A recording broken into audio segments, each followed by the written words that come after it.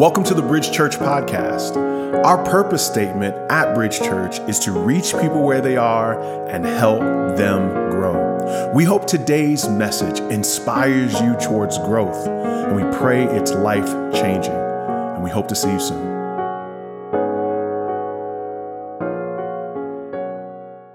Amen. Amen. For those of you out there on Facebook or YouTube, and my studio audience, amen? Amen. All 14 of us, praise God. Please be engaged. I'll preach better if you work with me, amen? Amen, amen. And then put those emojis in Facebook and YouTube, amen? Amen. Listen, this is wild, right? The moment that we're in, when you look at this moment, it is beyond our comprehension. It is so unique. One of the things that I have been just reflecting on is the mere fact, right, that this year, 2020, like leading up to it, everybody had a vision. Like in 2013, I had a 2020 vision. I was like, I'm gonna have this many churches planted, 2020 vision, clear vision. Oprah had a vision. There were like dentist office that had a vision. Schools had a vision. Everybody had a vision. And the fact that it was called 2020 just kind of brought that out of it because it sounded like we had clear sight, 2020, you know what I'm saying? And how ironic is it that the year 2020, where we have clear sight, we saw something that no one saw coming except God. Like only the Lord saw this coming. And in light of his unique sovereignty, we sit here and we are now dealing with the fact that we've been hit with something unexpected. And it's so interesting that that is one of the mere challenges of life, is that you are hit with the unexpected. Think about, since 2016, our church has been looking for a building. And then once we looked for a building, we looked for a second campus. And so we were going to do, church here at 4 o'clock, church at 11 o'clock. And the Lord, we're trusting that he still has it in the plans. But we looked for 32 different spaces between 2016 and now. And I'm going to tell you, all 32, every time we heard no, that thing hurt like deeply in my soul. How many of y'all know I'm so thankful for that no? Amen? Because I was like frustrated because God said no. That no was a blessing, right? But I couldn't see it in the moment. In the moment, it was discouraging. And in the moment, it was distracting that God was actually involved in my life. So many of us come to the table this afternoon with the expectations of what God is doing or what he should be doing. Expectations are really caught up in two ideas: better and by now. You say to yourself, I thought I would have a better job by now. Or you say, I thought my marriage would be better. I thought my friendships would be better by now.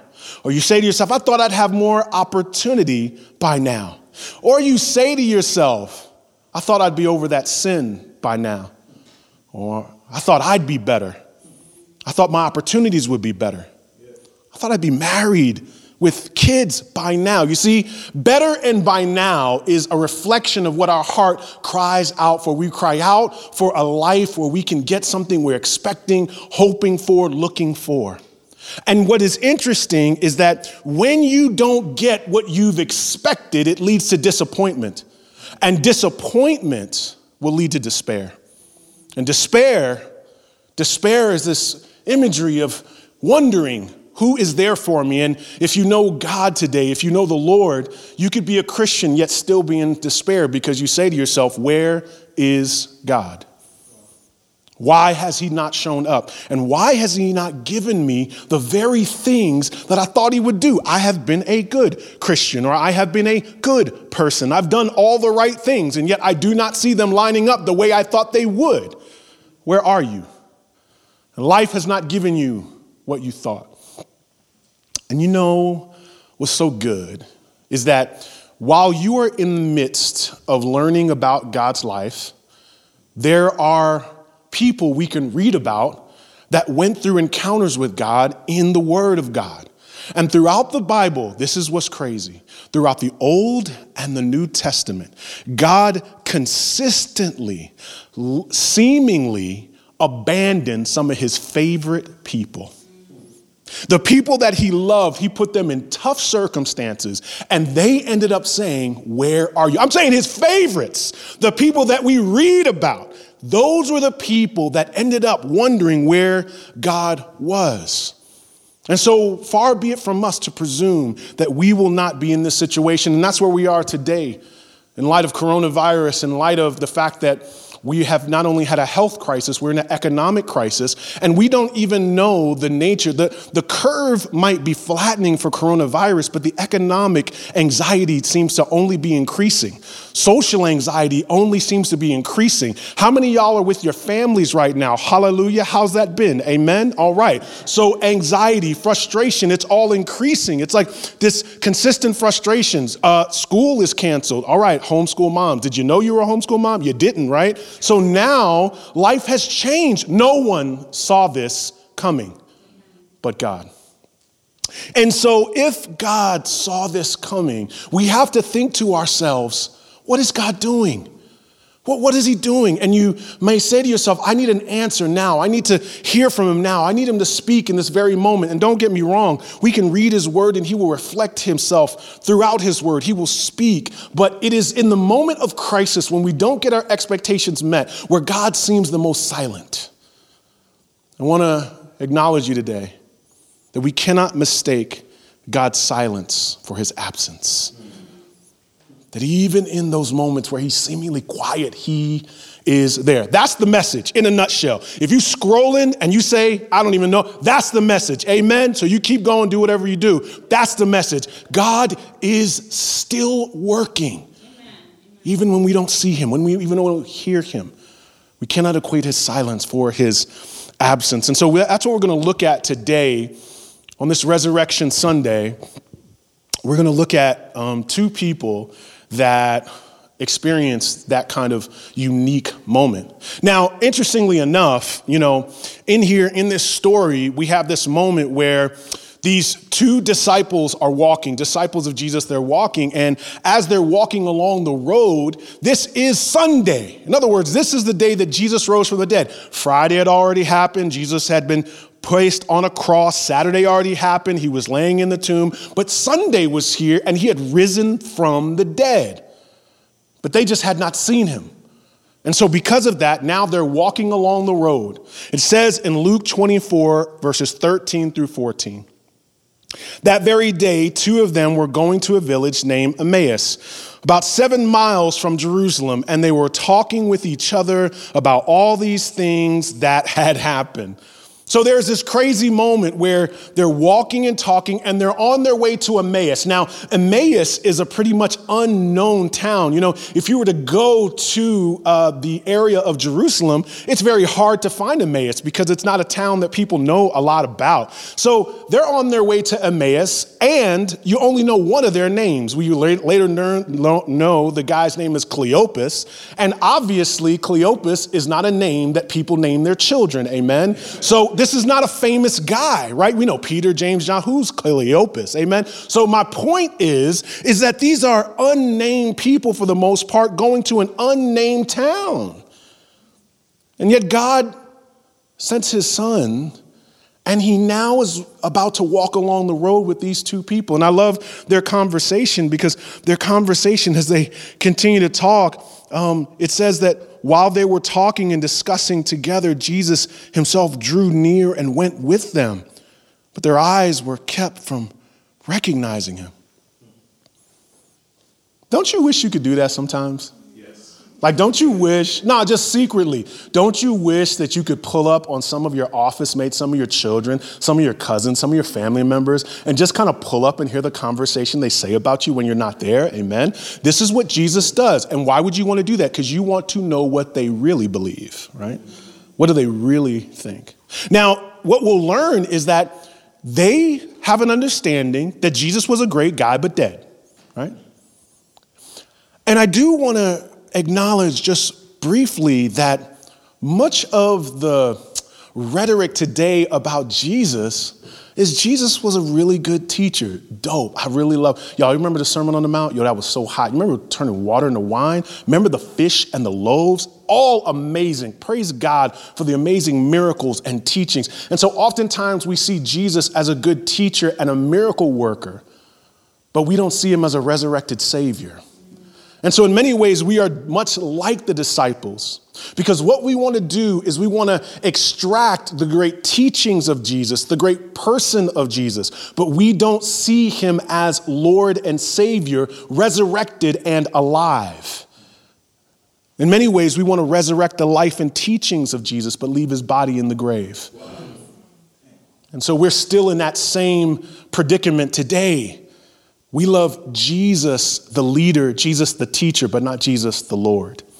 And so that's the moment that they're in. And it's interesting. So now they're talking and Jesus pulls up. He pulls up and he pulls up to these unnamed, unrecognized people. He pulls up to these people that no one knows. And he goes. Now you'd think that Jesus would only hang out with the kings and the leaders, but he hangs out with unnamed people. You'd think he would go to the people that are all in Jerusalem, in the capital city, but he goes over to Emmaus. In other words, Jesus seems to pursue the people that are walking away, that are uninterested, the people without a big name. And there is Jesus pulling up, pursuing them, even as they don't even recognize that he's there. And I love that it says they didn't recognize him. They didn't understand him, and they did not know who he was. It says their eyes were kept from recognizing him. Jesus wants to get the secret intel. But Jesus also has to do that to pull out of us what we really believe. But if you read this is what's true. Even as they were walking in despair, walking in disappointment, and walking in pain, Jesus was right there.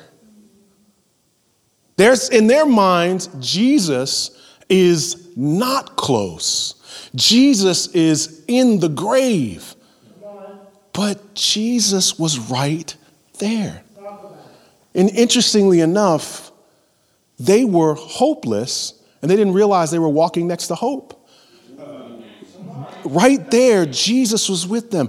And I love the way that Jesus positions himself, because they're sitting there talking about Jesus with Jesus and don't realize it.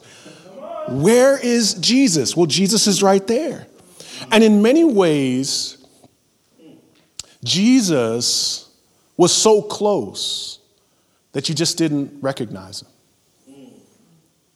That in many ways there have been things in your life that God did. He was so close, you just didn't recognize him.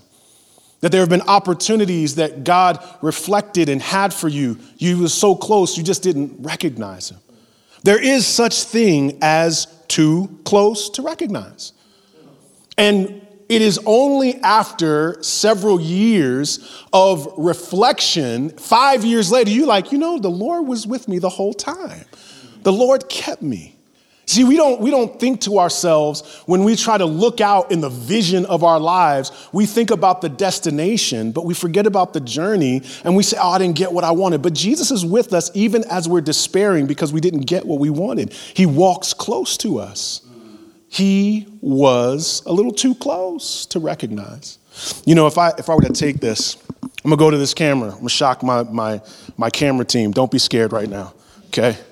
Now, am I on this camera? Hopefully I am. Now y'all can't see this out there. Y'all can't see this out there, can you? Can you see this? Can you see this? But when you back up, hallelujah, hallelujah. You see that? It says, I love you. Hallelujah. You see how the Lord just kept me just now? You see that? When God pulls back and he sees the broader perspective, what he does is he gives you a vision of what you did not see in the moment. And the reality is this: God is always doing that. When you see him, you can't see it, and you're like, man, it's too close, it's too close. But 5 years later, you think to yourself, God was with me the whole time. And the beauty of our Lord and our Savior is that when I look back over my life, I think about how I never really wanted the Lord, but I knew the Lord wanted me. And look what happens. It says in verses 27 through 18, and he said to them, "What is this conversation that you're holding with each other as you walk?" And they stood still, looking sad. Then one of them, named Cleopas, answered him, "Are you the only visitor to Jerusalem who does not know the things that have happened there in these days?" So it's interesting, like he's literally saying, how could you not know what's going on, right? Talking to Jesus. And then in verses 19 through 21, and he said to them, "What things?" And they said to him concerning Jesus of Nazareth, "A man who was a prophet, mighty in deed and word before God and all the people, and how our chief priests and rulers delivered him up to be condemned to death and crucified him." And then in verse 21, "But we had hoped that he was the one to redeem Israel. Yes, and besides all this, it is now the third day since these things happened." This is crazy. They're explaining the crucifixion of Jesus to Jesus, and they don't even realize it. And so he talks about the trial that he had to go through. Jesus, again, is not, you can't recognize him. You don't see him. And they talk about him in past tense. But in verse 21, look what they say. "We had hoped that he was going to be the one to redeem Israel." So in their mentality, based upon the Old Testament, the way that they read it, they saw that in Genesis 48, that he was going to be this Lion of Judah, a conquering king. In many ways, he would take Israel and now place them back into position of power there in Jerusalem. The reality is that the Jewish people were an oppressed people group looking for a Messiah to become king and take over the Roman oppression that they were facing. And yet, this coming king did not take over Roman oppression. In fact, he came as a suffering servant. And so we learn in Isaiah 53 that Jesus was that servant that came and loved, and he did miracles and all those things, but he was not the king they expected. And he says, besides, it's the third day. And Jesus always talked about on the third day he would rise, but they didn't see him rising. They didn't see Jesus doing what they thought he was going to do. So it was the third day. You're not the Messiah we thought you'd be. And he wasn't who we hoped he would be.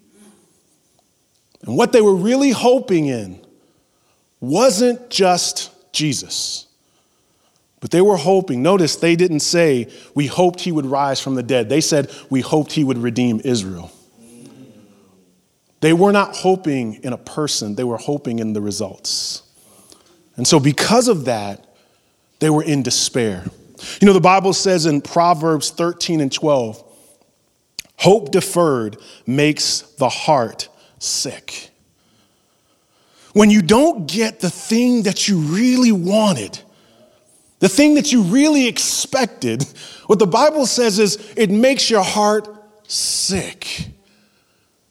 The heart does not function the way that you're supposed to, because the heart is supposed to be the space where you're able to feel and have enjoyment, but you aren't having the life you thought you would have, so you're not able to enjoy life the way you would thought it would be, and your heart is not functioning the way you wanted.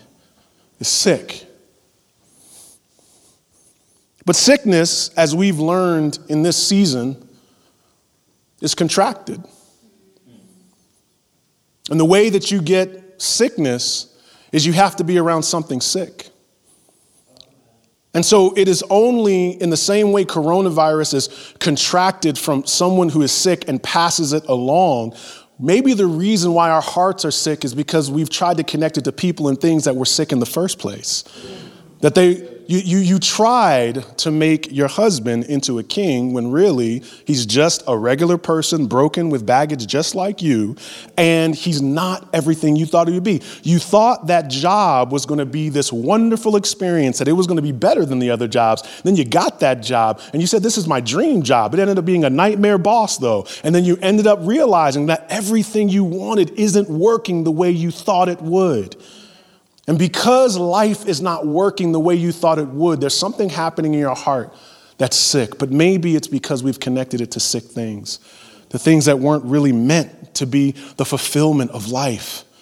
And so in the midst of that, you feel like, man, where is God? And where is God speaking and moving? This is the moment that these disciples are in. They're saying, we thought Jesus was going to do something And we don't see him doing it. Now, I do want to acknowledge, though, it is not easy to move on from the pain of expectation. In many ways, it's very traumatic. When you've been leaning on someone or something, when you've been waiting on someone or something, when you've been hoping in someone and something, it's very traumatic. But God allows us to experience that trauma so we would disconnect our sick hope, or that is in something or someone that should not be, and get it into a healthy hope in him, because he is an unchanging God. He is matchless, and he can fulfill the needs that we always connect to the wrong thing. Only God can satisfy our hearts. And so it's because of that, God allows us to go through those moments so we can reattach our lives back to him. Luke 24, 25 through 27 says, and he said to them, O foolish ones, and slow of heart to believe, and all the prophets have spoken. Was it not necessary that the Christ should suffer these things and enter into his glory? And beginning with Moses and all the prophets, he interpreted to them in all the scriptures the things concerning himself. I love that what Jesus does here is Jesus takes the Old Testament and he begins to show them, and it's very important that you point out that it says in verse 27, he begins with Moses. And in beginning with Moses, what he's actually showing is the law. And he's showing that all the law, what it was really showing, the sacrificial system, is in essence showing that there had to be a sacrifice in order to pay for sin. And all the lambs, all the bulls, all the goats, they could only temporarily satisfy for sin. But what we needed was an unblemished person in order to take away the sin of the world. And Jesus was in essence saying, I'm going to begin with Moses, we'll go on over through the Old Testament, all the way up through the prophets, and I will show that I am the one that everything was pointing to. And everything was actually a type of me, a reflection of me, but I am the one that you've actually been leaning on and hoping for. And so he walks them through the Old Testament in order to point that out. But what Jesus does is he says something very powerful. He says, don't you realize that not only do I have to show you the scriptures, he says, but wasn't it necessary that the Christ would suffer? He said, Jesus is like, yo, I think you forgot that when I say I am the sacrificial lamb, did y'all forget that the picture of the Old Testament where there was going to be a crushing of a serpent's head, but a biting of a heel, that I am that bite, that is what the cross is. Yeah. And as Jesus talks about who he is showing them that in this life there will be suffering. And he is giving them a picture. And Jesus kept saying this. Jesus kept saying this all throughout his time. He would say that there was going to be a cross that we would bear. He would literally say, count the cost. Because he was trying to tell his disciples, are you sure you want to follow me? Because with me there is a life where there might be persecution and there will be pain and you'll have a cross on your back. You too will have a cross to bear. Are you sure you want to follow me? Because the icon of our faith died and suffered. Are you sure you want a suffering servant?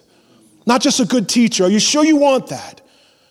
Jesus says, you must have forgotten that was at the core of my teaching. That I would die for others. And we're calling you to serve others. And what Jesus does with that is he gives us this picture of what life is. Life is a world of suffering and pain. Life is a world of expectations not being met. Life is a world where kids are expected and fun, but then you get them and they're like, they're okay. They're okay. You know, you wait to get married. You're like, I want to get married. Then you get married. Like, this is all right. This is okay. This is okay. This is all right. This is okay. And that's all of life. And let's just be honest. Life is okay. But Jesus is good. If we're really honest about life. And that's what he's saying. He says life is honestly filled with a lot of suffering, a lot of pain, a lot of confusion. How many people are grieving in the city tonight? How many ambulances have we heard going throughout the city tonight? How many friends are we connected to in the city tonight that are struggling? And I want to encourage you as you encourage them, because if you are not going through grief, you are most likely connected to someone going through grief.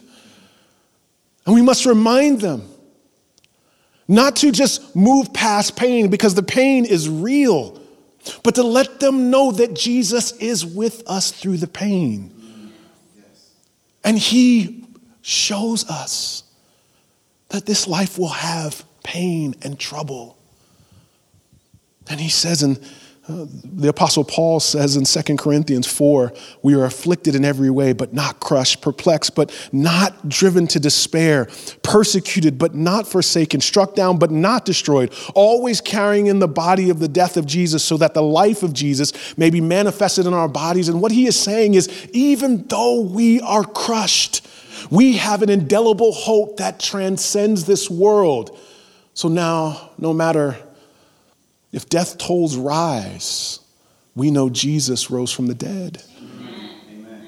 It does not matter how high the death toll becomes. We know that Jesus beat death, and there is another life we look to. So life, no matter how up or down, circumstances do not define joy. Rather, it is the King who is beyond this world. That is what gives us joy. And that's what gives us life. And Jesus does this incredible thing, Luke 24, 30 through 31. It says, when he was at the table with them, now Jesus keeps walking with them, and they ask to come home with him. And it says in verse 30 through 31, when he was at the table with them, he took the bread and blessed and broke it and gave it to them. And their eyes were opened, and they recognized him. And he vanished from their sight. Jesus does this communion with them. He takes this meal, he blesses it, and he breaks it. And all of a sudden, their eyes are opened. It's in this moment that Jesus gives them the ability to finally see him. And he communes with them. We learn later in the scriptures that he does this in 1 Corinthians. It talks about how he blesses and breaks the bread in communion. We get this incredible picture in communion of what God is doing, that he's saying, I am present. In the midst of pain, I am present. And this is a symbolic act, reminded us that I am present, because he does this act with them and then vanishes. And he shows them this in many ways is a picture of doing this in remembrance of me. Remember me. And so God gives us these ordinances like baptism and communion to remember him. But he not only does that, it says in Luke 24 and 32, Jesus vanishes. They said to each other, did not our hearts burn within us while he talked to us on the road? While he opened to us the scriptures? Didn't our hearts burn? And as they're sitting there reflecting, they're like, man, when Jesus was teaching, remember he was talking about the lamb and he was going all throughout the Bible, man, it wasn't that he was smart. It wasn't his intellect, but there was something that was happening inside of me when Jesus taught. And tonight, I pray that as the word of God goes forth, there's something that Jesus was teaching you by the power of the Holy Spirit, that your life is now connecting with the scriptures, and you feel like the Holy Spirit is teaching you, and your heart is burning on the inside. And it's crazy, because they went from having a conversation about Jesus to having a conversation with Jesus. And that's the difference. To know God. It's one thing to have a conversation about Jesus, but it's a whole other thing to have a conversation with Jesus. That's why their hearts were burning, because the one who made their hearts connected with them. Jesus is alive, and him living from the dead, him raising from the dead means everything. has changed. It means that we have hope when you are alone and you are isolated in your home and you are quarantined. The Spirit of God is not quarantined. He is alive. He is seated on a throne and he is available to you. And maybe much of our anxiety tonight comes from the fact that there's something irreversible about death and loss. There's something irreversible about grief. When you didn't get what you wanted, there's something irreversible about it. That's why when you get into your 30s and your 40s, you feel this time clock moving quicker and faster. You're 25 and you're not where you thought you would be, and you feel this sense that you've got to have it. And the reason why you feel that is death. That's the only reason why you feel pressure, because you want a full life and you're wondering, will I miss out? I'm 37 and I thought I would have a marriage. I thought I would have kids. Will I miss out? And FOMO is crushing you because you compare your life to other people. Will you have what you want?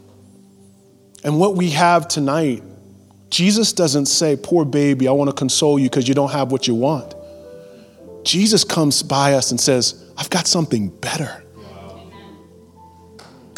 We don't have consolation. We have resurrection.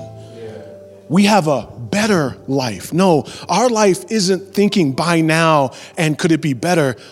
Our life is thinking one day it will be much better and it will be much greater. And what we believe in the culture is you only live once, so you got to go hard. And it's YOLO that leads to FOMO, right? So we end up thinking to ourselves, I got to have it because I only live once and I got to have it now. What if we had one more? Praise God. What if we had one more life? What if life kept going? If that's the case, I'm not afraid. I am not afraid of not getting what I want right now. In fact, as much as I'm putting on my mask and as many gloves as I'm wearing, and I'm walking outside with aerosol can sprays, and I'm looking at people when they're not socially distancing and all that, and I don't want my daughters to get sick and I don't want to die, but I know that Christ beat death because he got up on Sunday, and because he got up, I am not afraid of missing out. My expectations are not going to ever be fulfilled in this life, but they will be fulfilled in the life to come. And so that's why the joy of the resurrection is so much better. And I don't care what religion, what faith stream you have. Tonight, Jesus, just like Jesus and these two people walking along the road, you may be sitting on your couch, you may have been scrolling, you may have gotten this link from somebody, and you think to yourself, I don't want church, I don't want the church people, but there's something about Jesus, and there was something about that man that he was talking about that is doing something inside of me, and Jesus pulls up on you. He is pulling up. That's why everything is shut down. That's why everything is shut down. That's why you can't click over to something else right now. Jesus is pulling up on you right now. That's why you can't go anywhere right now. You're sitting there because you can't go anywhere. Some of you are being isolated because his eyes have been on you. And he wants to open your eyes not to just see opportunity in New York City, not to just see a great life, and not just to see a husband or a wife. He wants you to see him, and he's pulling up on you, and he's in the middle of your conversations, and he says, have you considered me? Jesus, tonight he wants our eyes open to see him. Father, in the name of Jesus, there are somebody here tonight. There's somebody here tonight. There's somebody here tonight. There's somebody here tonight. They're here tonight. And they are reflecting on the message, and they're saying to themselves, I have all these expectations of life, and life has not worked the way I want, and maybe I've been putting too much pressure on this life. And maybe you're just afraid of death. but death couldn't hold you, Jesus. Holy Spirit, tonight I pray that someone would make a decision to know you and walk with you. We ask this in Christ's name. Amen.